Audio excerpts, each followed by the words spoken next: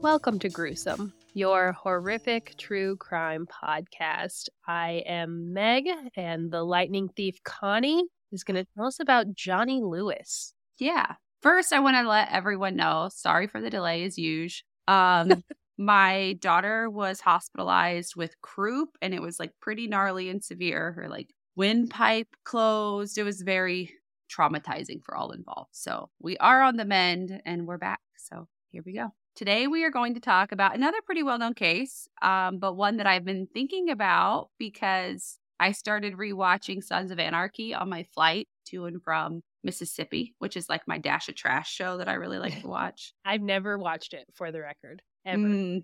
You're missing. I just love that. I just love it. Like I would have been an old lady in a previous life or a future life, whichever. At some point, I'm gonna be an old lady. At some point, I'm going to be an old lady. And the story of Johnny Lewis leaves the question, how does someone have it all get to the point that Lewis got to? Because this is a wild ride, guys. Johnny Kendrick Lewis was born on October 29th, 1983, to parents Michael and Davina Lewis in Los Angeles, California. A middle child, he grew up in a Jewish-oriented household in North Hollywood and Sherman Oaks. His family also practiced Scientology. His dad worked at like a therapy place like a treatment facility where they used Scientology in their treatment. His parents reached the highest level in Scientology, known as operating theatin, which, according to the writings of Scientology, is someone in a spiritual state who, quote, offers knowing and willing cause over life, thought, matter, energy, space, and time. And I am assuming this is what Tom Cruise is in Scientology. And I know nothing about. Yeah. I just know that like a lot of rich celebrities practice Scientology. I don't know what it means. I don't know what they believe. I might have to read a book about it because now I'm kind of intrigued after like reading about this case. But I still have no idea what the fuck it is. No, I don't either. So, but we'll say theatins equal Tom Cruise. Yeah. Johnny started going to auditions when he was about 6. I just think in Hollywood, that's kind of like The Mandalorian. This is the way. Like he just... It's like if you're a kid, you might as well just go. You never know. Go. His first role came at the age of 7 when he was cast in an escalator safety video. Some of his younger credits include spots on Seventh Heaven, Malcolm in the Middle, Drake and Josh. When Lewis turned 18, he moved to an area known in Hollywood as the Wilton Hilton, a sort of frat row for young Hollywood. Some of the stars who have lived there are Adam Brody, Ashley Simpson, Brett Harrison. Notoriously, from 2005 to 2006, Lewis dated Katy Perry. This was as Katy Perry was really rising to fame, starting to really cement her way into the pop star that she is today. Yeah, that was like I Kissed a Girl lady. That was prime Katy Perry. Lady Katy Perry. Lady Katy Perry. The relationship between the two is said to have left a lasting impression on Katy Perry because it is rumored that at least 2 of her songs, The One That Got Away and Circle the Drain, are at least partly about Lewis. The couple made several red carpet appearances together, and they seemed to be really in love with each other, but Katy Perry just wanted to focus on her career as a queen does and should. Mm-hmm. Lewis is described as being loved by everyone. His best friend, director Doug Usher, said that he was incredibly talented. He was loved by everybody. He really merged with different groups of people well. He fit in everywhere. He was not described as a hard partier. In fact, at parties, he would likely be found reciting poetry instead of like popping bottles. He was a guy that would rather just talk philosophy with you and play chess until the early hours of the morning instead of being at these ragers that we often see with a young Hollywood lifestyle. Lewis landed roles as he aged into adulthood on The OC, Bones, CSI, my favorite show of all time, Criminal Minds, and the role that really put him on the map, Sons of Anarchy. Appearing in the first 2 seasons of Sons of Anarchy, Lewis played an up-and-coming member of the club who did all of the grunt work as he tried to get patched in. His character, Half-Sack, got his nickname because he had lost one of his testicles while serving in Iraq. And I remember watching the second season finale and being so pissed. Oh, if you haven't seen it, spoiler alert, he dies in the second season. Okay. That's fine. I remember watching the second season finale and being like, "What the hell?" Because his death kind of came out of nowhere. He was like stabbed trying to save Jax's son, and it seemed so random. And even though like his character had like a very strong moral compass, so it was like on par for him to go out like that. It was just very like he was such a popular character, and that was right. He was supposed to have a long running like career on the show, but Kurt Sutter, the show's creator, said that he just wanted to be out of his contract. And even after intense negotiations, he still was like, no, this isn't for me anymore. And his dad said that he wanted out because of the increasing severity of the violence on the show. And he didn't want to be locked in under like that genre or make that type of television. So Sutter found a noble way for him to go out. And I think that makes everything that we're going to be talking about here soon like that much more mind-boggling. The fact that he didn't want to be on a show because of the violence, but he also committed horrific violence himself. Oh, no kidding. I'm intrigued. Lewis would appear in a few indie low-budget films following his departure from Sons of Anarchy, but he would never return to television. Instead, he was living off of the money that he made from Sons of Anarchy to spend time finishing his novel, which was about an up-and-coming musician like trolloping through San Francisco. He had begun dating Diane Marshall Green, and in 2009, he found out that she was pregnant with their first child. His daughter, Culla May, was born on April 6, 2010. The couple had split romantically prior to her birth, but they were really committed to raising their child together, so they moved into an apartment so that both could have equal roles in their daughter's life. But eventually, the arrangement soured, and Lewis moved out of the apartment. And it wasn't long after moving out that he found himself in a long and drawn out custody battle that he would eventually lose. October 30th, 2011, Lewis lost control of his motorcycle near 29 Palms, California. He was checked out for a concussion, and when the signs came back, like the test came back negative, he was allowed to leave.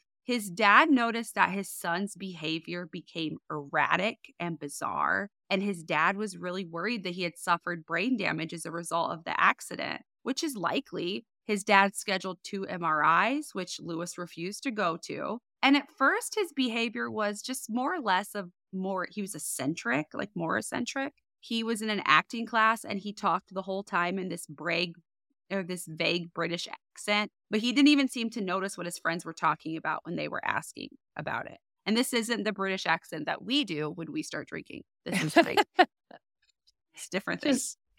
Okay. I just had to clarify that since we are. I was thinking that. I was like, oh, just like, us. no, I'm not going to do it, but I got you. On the morning of January 3rd, 2012, he told his parents that he was going for a walk. He had spent the morning with his parents in their Northridge condo that he had bought for them. And after his mom made breakfast, he headed out for a walk in pajama pants and a t-shirt. He walked by a nearby condo and thought he heard cries of distress, so he broke in, but the place was completely empty. Not long after getting there, 2 men asked him, like they arrived and they were like, hey, dude, like get the hell out of here. And Lewis attacked the men with an empty Perrier bottle, hitting them both in the head with this bottle. The fight ended up on the outside patio, with Lewis biting one of the men as he tried to get away. They were able to detain him until the police got there, but he was beat severely. Like he got his ass kicked. And I want to stress that up until this point, there was never any sign of Lewis being a physically violent person. The kind, poetic, eccentric philosopher seemed to have disappeared in this one instance, and he never returned again. After this specific fight? After this specific fight. Not after the, like, motorcycle accident? No, like he didn't, even after, like, his behavior became, like, more eccentric and kind of bizarre, he wasn't violent until this incident. Okay. Lewis claimed that he was acting in self-defense. Police charged him with trespassing, burglary, and assault with a deadly weapon, and he was sent to the Twin Towers jail. 3 days later, his behavior landed him in the psychiatric ward as a 5150. And if you don't know what that is, that's like when they make you go. You don't have a choice in the matter. He was there for 3 days. When his father bailed him out, his discharge summary read, chief complaint, blunt head trauma, and suicidal. While he was in there, the main reason he got sent for the 5150 hold is because he was just slamming his head up against the cement wall, just like bam, bam, bam, just like constantly. After a total of 8 days behind bars, Lewis returned to his parents' house in Northridge. He was a physical and mental wreck. Like I said, he had gotten his ass kicked. His face was puffy. He had 2 big black eyes. He wouldn't let anyone touch him. He wouldn't let anyone go near him. He was suddenly sensitive to light and began turning off all of the lights in the house. He disabled the fuse box. So there was no lights on at all. His sister Anna said that he acted and looked like a wounded, broken animal. The following weeks were kind of just a barrage of like self-destruction. He tried to take his life by suicide. He had slit his wrist. His family and friends, like they tried to keep a close eye on him. And by the end of that January, he seemed like he was becoming more and more stable. His father was like, okay, you can live on your own. So he moved to Santa Monica. But trouble started like immediately after he moved in. February 10th, he was arrested for just slugging a man in the face outside of a yogurt shop, like out of nowhere. He had $20,000 bail, which he was released on. Just a few days later, he walked with all of his clothes on into the ocean in Santa Monica. And this is January. He was hospitalized with hypothermia. Just the next week, he was arrested again. He tried to break into a woman's apartment in Santa Monica. He said that he was trying to get to it. He thought he was at his friend's house. Again, released on bail. One of his friends picked him up from like one of his many court appearances in May of 2012 and said that he looked like his friend had a look that he has only seen in veterans disturbed from war. His memory was all over the place. When he talked to you, he would bounce back and forth from like lucid, coherent conversation to like completely incoherent. You didn't know what he was even talking about, what scenario he was talking about. He was prescribed the drugs Zyprexa and Abilify, 2 drugs that are used to treat schizophrenia and bipolar disorder, but he wanted no part of taking any of the medications. He would cheek them, so he would just put them in his cheek and then just spit them out later. And part of the problem was he did not have a clear diagnosis for bipolar or schizophrenia. His dad thought maybe he was suffering from a traumatic brain injury. He had the motorcycle accident. He was hit 17 times in the head during the break-in scuffle. And like I said, he spent his time in jail. Smashing his head into the concrete wall. Yes. His psychiatrist diagnosed him with brain trauma. Like I said, the brain injury, like from his previous release. Uh-huh. And as we know, and we've discussed ad nauseum here on the podcast, head trauma can trigger behavioral changes in a person. If you injure the frontal lobes, you can have significant changes in behavior, irritability, impulse control problems, and at the extreme end, violent outbursts. Dr. Christopher Giza, a neuroscientist at the UCLA Brain Injury Research Center, said that Lewis's dad described the symptoms following the motorcycle accident as headaches and being sensitive to light, which correlates more with a mild injury like a concussion versus like severe brain injury that would trigger the violent behavior. But he never had an MRI. And with Lewis acting like in this psychosis type of state, who's to say what he was really experiencing? And I know I'm not a doctor, and I know people are going to be like, you need to stop like trying to diagnose people because you're not a doctor. We're not. We're just talking about it. It's like, this is conversation. This is a conversational podcast. I am talking to Meg like I would talk to her on my couch. Like, but you know what? It is really weird that he had no history of behavior. Like, and again, this is not typical for every person diagnosed with bipolar disorder. I am speaking in my experience with people that I love and care about who are bipolar. And it was not something, there were little signs before he actually got his diagnosis that you could be looking back, you could be like, oh yeah, there it is. Like there's the mania, there's the depression. Like these are these ups and downs. These are the outbursts. This is the impulse control. And for someone who had never had that before, and then all of a sudden he's experiencing all of these things, like I would say like there was some traumatic brain injury somewhere. Yeah. He was able to swap jail time for time in a treatment center, but Lewis didn't seem to have a substance abuse problem. In fact, because spoiler alert, you can still get drugs in American jails, or any jails for that matter, except for maybe Russia. A friend of his said Probably that. there too. A friend of his said that whenever drugs were offered to Lewis, he was like, "Nah, man, that's not for me." And he wouldn't take like his prescribed medications either that might have made him No, there. no. On May 23rd, 2012, after spending 2 months in jail, he was transported to Ridgeview Ranch in the foothills of Altadena. Is that how you say that? Sure. Sure. Today it is. Correct me if I'm wrong. I know you guys love to. I know you love it. Do it, please. Some of the activities there, because this is California therapy, this isn't Indiana therapy. They have yoga, meditation, art therapy. Ridgeview is described as a dual diagnosis facility. So for treating residents who are suffering from psychosis and substance abuse. And his family believed that staying there was better than being in jail, which I agree. Agreed. Yes. He sent an email to his friends, and his friends shared that email with his dad. But the email said, "The core of the story is that I was involved in a fight. My actions were self-defense, but my means were a glass bottle. After a few court dates, a stint in county jail, and the realization that there is no self-defense law in California, I am back on my feet and doing well. The court case is still ongoing, but from what we're hearing, it has a very good chance of getting dropped outright or disappearing with time served. On a side note, we are pleading rehab to avoid trial." And then he put in quotes, "addicted to marijuana. What a trip." And then he said that being addicted to marijuana didn't fly with the trained counselors and fellow addicts. So he switched and pretended to be addicted to alcohol, and then said, "That demon rum, man, it possessed me." And so they started to believe him. They're like, "Oh yeah, you did have a drinking problem." But I think he wanted to stay at this treatment facility. He didn't want to go back to jail. And part of it's a substance abuse place. So he was like, "Oh yeah, I too am addicted to I these too things." am an addict. Please.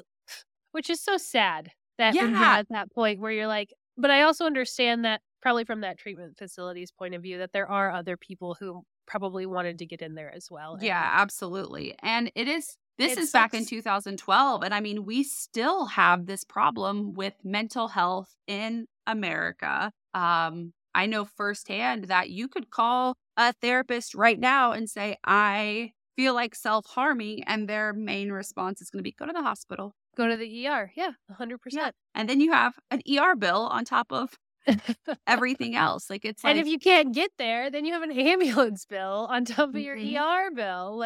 mhm. It's Because a gross. lot of people don't want to go to the hospital for it. They want to go to a treatment facility. They want to go to they want to go inpatient. They want to do all these things. They just want help. And the mental health crisis in America is something that literally makes me sick to my stomach because I experience it firsthand. It is nauseating. Yeah. It's gross. I mean, we've had this talk about it outside of the podcast, just how hard it is to really have to get mental health help in America. To get mental health help, to find a care provider that is understands where you're coming from and Mhm. levels with you and isn't, too much or too little of something. And it's hard to find someone that's not talking down to you. I mean, I finally found a therapist. It took a long time, but you go you're successful in adulting, I guess would be the word. So you're trying to explain the struggles that you have, and they're like, "But you're actually doing pretty well." It's like, "No, Right. bitch, I'm not doing well. I'm struggling." Your coping mechanism, just because your coping mechanisms are healthy does not mean you are. Yes. And it's I remember having the conversation. It's like, "Oh no, I'm not thinking about self-harm. I'm just telling you, if a bus came and hit me, I wouldn't move. I've just Just let stay there it and take accept me. my fate." Yeah. And then it's just like, "Oh, okay. Do you need to go to the hospital?" It's like, "No, I don't." Is there another option? What is it to be? What's behind? Is there another door? Any other door, please. And I joke about it because it's so sad. Joke. We laugh so we don't cry. Mhm. And despite the questionable diagnosis and treatment for a disease that he didn't think he had, as far as being addicted to anything, his mental state did improve after being at Ridgeview for a few months. One of his final journal entries from July of 2012 said, "Felt more whole today, more complete. Like parts of myself had been stolen in my sleep and scattered all over the world, and now they've begun to return. I'm more determined than ever now. I'll face what I am. I'll face what I was." Which is Sad.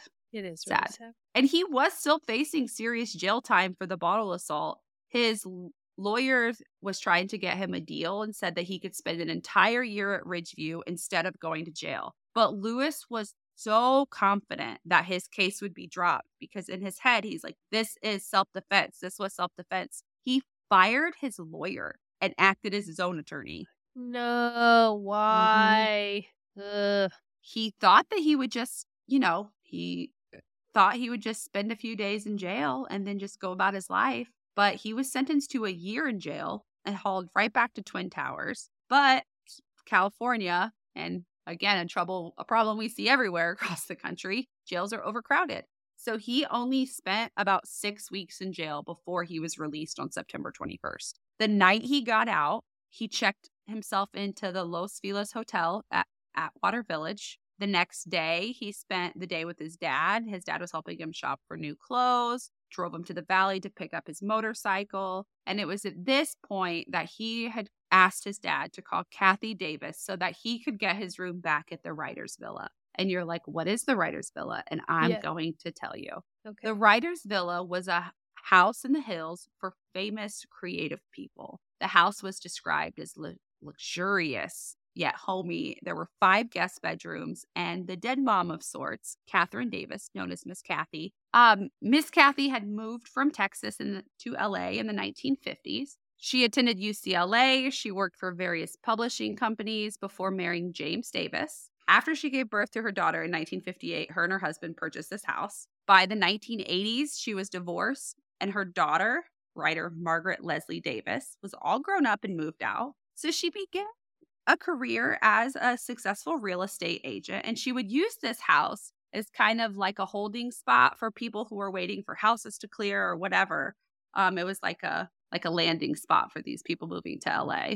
Okay. But over the time, her home evolved into one of those arrangements that you would only really see in LA. It was kind of like an extended bed and breakfast. Up and coming performers, directors, writers. Val Kilmer lived there. Taylor Negron lived there. Matt Bomer lived there.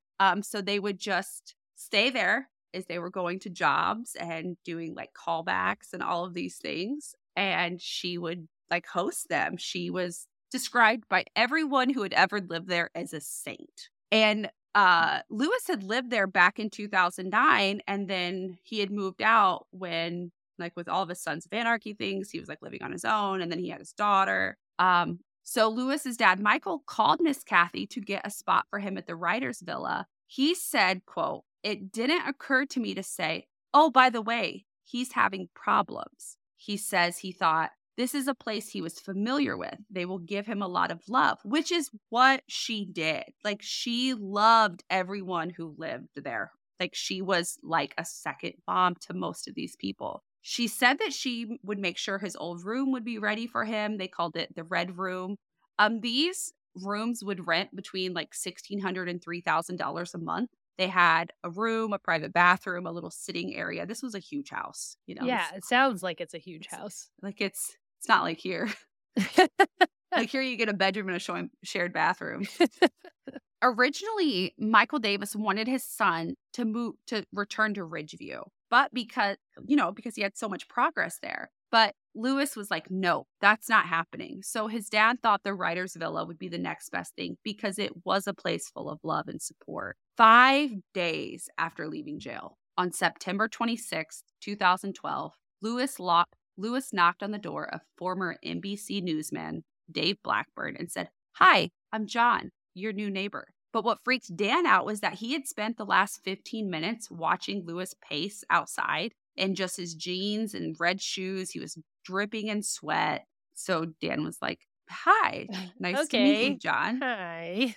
And then Lewis just abruptly walked away, just turned in like, shoot. 30 minutes later, he heard the screams of his wife, Gloria, and rushed to find Lewis on top of the house painter that had been doing work on the first level of their house. He was just pummeling this painter with his fist. Dan Blackburn stepped in to grab Lewis off of him because Lewis is not a big guy. He's like 5'10", like small frame. Like he's not like this big, like Arnold Schwarzenegger, like okay, monstrous guy. He's like I would say, just an average dude. Not an Average average dude. fella.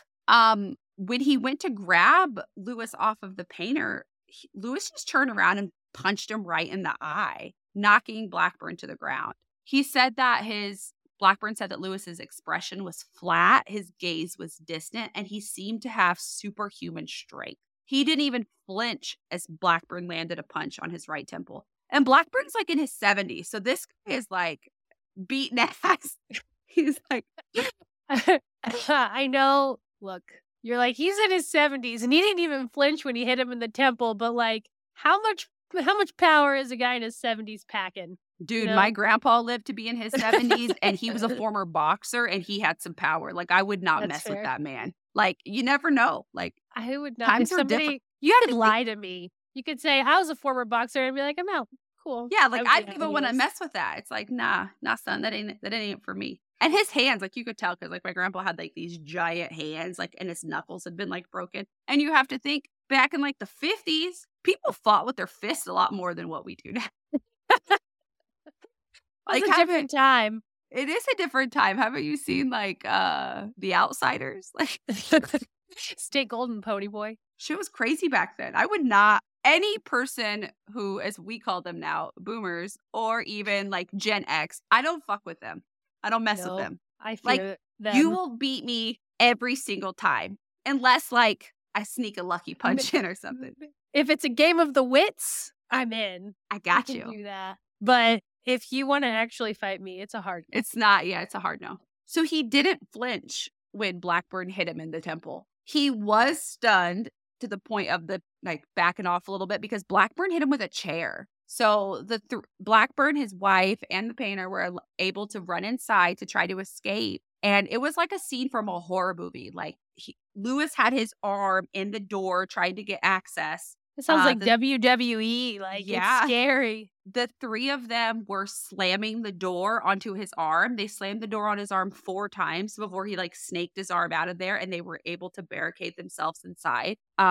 They said that when they were able to do that, he just like ran away. He just leaped over a waist-high fence, like just it was nothing. What? And ran into the writer's villa. When the police arrived just several minutes later, the scene that they stumbled on was horrific. Lewis laid dead in the middle of the driveway. His skull was completely cracked in half with his left eye socket caved in. What? Yeah. Inside, the scene was even worse. Walking upstairs from the first floor, investigators had to step over broken glass before entering a large bedroom, which would be determined to be Lewis's room. And I'm going to give you a trigger warning because this is pretty brutal, and I'm going to talk about some animal cruelty. So if you're like, that's it for me, you might want to skip ahead a little bit.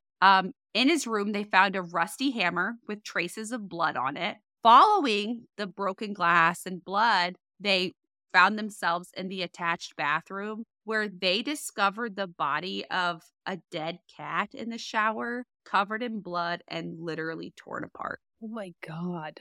Across the hall from Lewis's room was Miss Cathy's room. There was blood on her bed frame, the wall, the table, and the chair. On the floor next to the bed laid her body. There was blunt force trauma to her head.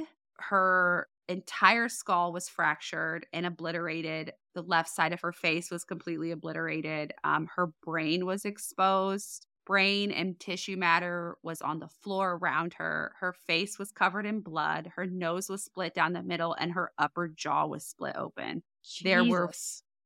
There was also 4 small puncture wounds in her left cheek, which they assumed was from a mechanical pencil that was found beside her body. The official report that was released a couple months later was that Davis had died from blunt force trauma. They're not sure. The hammer was used in some capacity, but they believe that all of her cat, Davis, that 90% of the things were done with just Lewis's hands and feet. Right. Investigators believe that right after he introduced himself to Blackburn, Lewis went back to the house and confronted Cathy Davis.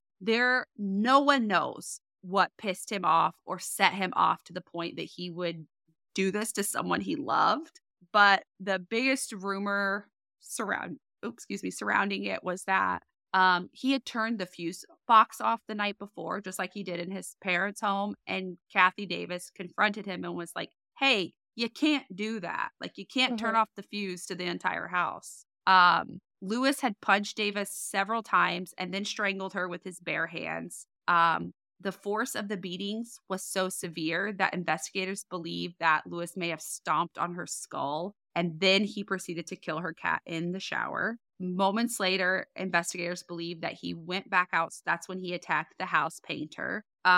Blackburn said that when Lewis ran off, it was like he Spider-Man climbed back into the villa. Like, it was like not normal movements that he was making. He then ascended to either the upper patio or the roof. It is unsure, but he either jumped or slipped. His death was officially ruled an accident and not a suicide. When the news broke of the murder and Lewis's subsequent death, the general consensus was that he had been on bath salts or a designer drug called Smiles, which is a psychedelic medicine, like pill. I've never heard of it. That sounds a lot more expensive than the drugs that I'm used to. But it's like a pill or a powder that's mixed with chocolate, and it has been linked to a series of suicides and overdoses. I had never heard of it before this. And for 2 months, that was the belief. Because you think of, like, you see the bath salt guy and, the bath salt cannibal in Florida. You see things like this was peak time when everyone was talking about, like, bath salts. And he had, like, this, he was described as having, like, superhuman strength. Like, this rage was unlike him. But 2 months later. Smiles is combination, or it has effects like a strong combination of ecstasy and LSD. Oof. Sounds like a bad time. Yeah. 2 months later, though, his toxicology report came back completely clear. He had no drugs, no alcohol, not even his prescribed antipsychotics were in his system. Well, clearly. No. Yeah, like no marijuana, nothing. Literally had nothing in his system. Dude, that's nuts. Mm-hmm. What happened? It's like he was possessed. Yeah. Like, obviously, his behavior was getting more erratic as time wore on, and it probably was just like a psychotic break. But to go from never having hurt anyone to literally ripping a cat into pieces? With your bare hands. With your bare hands? I don't even like to tear my chicken strips apart. Like, No, it's horrific. And a lot of because I've read, even going back and reading articles now, there are still some articles that's like in drug-fueled rage, but like it wasn't a drug-fueled rage. I don't know. Like, I don't want to because honestly, the real victim here is Cathy Davis. Like, she suffered a horrific end. For no reason. For no reason. And all she had ever done her entire life is help people, love people, support people. And that should be what the focus is on. Like, she did not deserve what happened to her. Yeah, absolutely not. She was such a solid person for so many of the stars that we love today. Taylor, I think you say it Negron. You know who he is.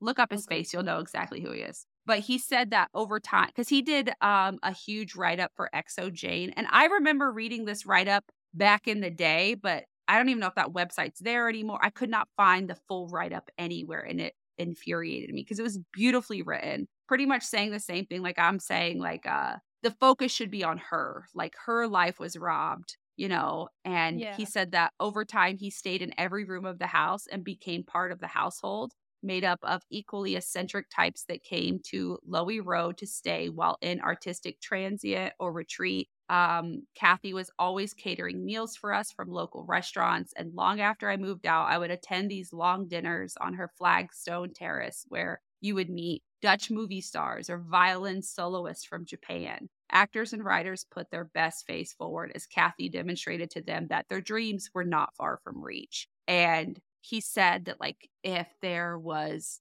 an actress or an actor who, didn't have a good audition, who didn't get a call back, she was like there with open arms waiting for them to comfort them and to ensure them, like, just keep going. You got this. And it's just heartbreaking, especially when you can't be like, oh yeah, he was on drugs and that is what fueled this. Like, that is what that mental break was. But for the results to come up and be like, and everybody just be like, oh, like, well, fuck We causes that kind of carnage? Yeah.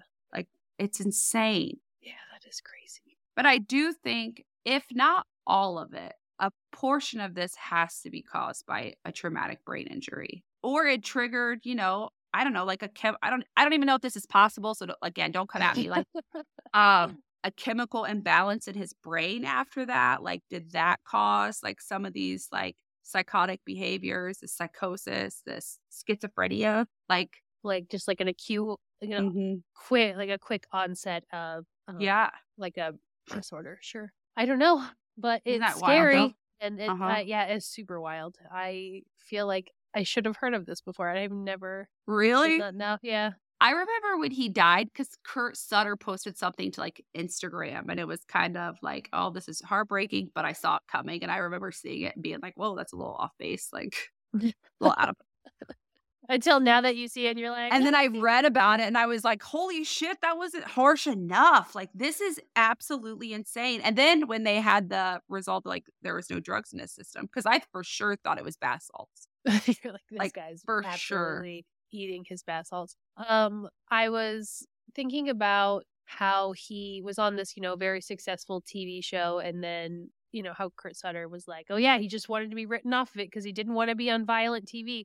But that does sound like a very, like, maybe manic, not thinking long-term decision. Mhm. Like, Yeah. I'm Well, I I'm in also this big TV show, but I don't wanna do violent TV. I wanna be in this thing only, so I'm gonna quit. Like, I also thought, again, speaking from experience, maybe he wasn't actively using bath salts or any of that, but there are like people who stay in these like prolonged drug induced psychoses after doing drugs like that.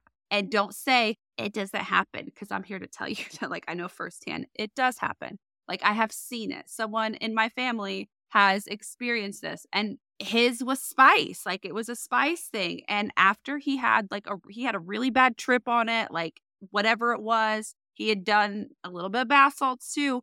He has never been the same since. yeah. I mean, it definitely affects your brain chemistry. Oh, that So stuff is maybe scary. yeah, I don't fuck around with that kind of stuff. No, Like, absolutely. I draw the line at bath salts, man. Like, My line is way before baths. I mean, I draw the line before that too. He's But like, "I'll try anything once, but not bath salts, man." that is kind of how I have lived my life, though. I'll try anything once, but nothing like LSD, nah, son. Bath salts, nah, son. Things that are going to affect me, like even like heroin, where they're like, oh, one shot and you're addicted. I'm like, sounds like something I don't want to try. Like, No, thank you. um, Ugh. I want to end this on with a little palate cleanser of sorts, As one does after as you one hear does. about a cracked brain on cement. Ugh. My daughter is obsessed with my fake fingernails. And I, as one does when you have ADHD, I have picked them all off. They Ugh, had a good run. gross. It was like a month. So I picked off all of my fake nails. And I'm like, I'm going to give my nails a breather. We're going to try again. I do like wearing them, but once one is It's a off, I lot. can't. Once one is No, off, I I'm with can't. you. I'm like, "Bleh," rip them all off. If I have nails and one chips, I'm like, these are done. You're Yep. coming off. No. Coming off. Now my toenail polish, like I'll leave. It's like half dead from like summers It's ago. Like gone. You're like, whatever. when did I even paint that toe? But my daughter has asked me, like, I would pop one off and she was by me and she's like, oh, I'll throw it away. And I was like, here you go. And I give it to her to throw She's away. not throwing them away. No way. She has a treasure chest, a little wooden treasure. I found it last night. And by found it, I mean she brought it to me very proud as I gave her the last nail of mine that had popped off. And she brought me this little tiny treasure chest full of my fake fingernails. Like from just like this one and previous fake nails, Well, or just there this time? are 8 purple nails and then 2 white ones. So she found the 2 white ones. Those were the originals. Where did she find them at? I The don't know. trash? Like, I don't know. One of them was in the garage. Like, I remember because like my husband's building his office out there. I remember popping it off out there and then just like throwing it on the ground. Like, this is the garage. This is Zach's territory. Just gross girl stuff. Just gross Just like girl stuff. gross girl stuff. It was stealing My life. never affect me again. until my daughter finds it, puts it in a treasure chest, and is Get like, in her little. look at my treasures. Yeah. No, I found weird stuff like that. Like, our daughters are the same age, and Mhm. she reached in her pocket and just pulled out like absolute shards of broken glass. And I was like, oh, and she was like, Mom, look at my treasure. And I was like, oh, wow. She was like, I found it after I broke it. I was just like, okay. And I was like, okay, well, we cannot just keep broken glass in our pocket. I love you, please. What did you break? And she was like, I don't know what she broke, but and then Is I she found it. are they Libras? What are they? Mine's a Virgo. I think What is yours is a Libra though, because Yeah, 20th, it's 18th, 24th. Oh, so they're like the cusp. They have a little bit of both. They're like right Maybe there. they're just psychopaths. 100%. Both since we've been recording, both of our kids have come in and asked if they could watch us, and we both have to be like, "No, honey, this is scary. We can't. Yeah, you can't watch this. You can't watch us do this. Like you're already like, mommy talks about murder for work." Mm-hmm. Yeah, You're collecting fingernails. Where have you?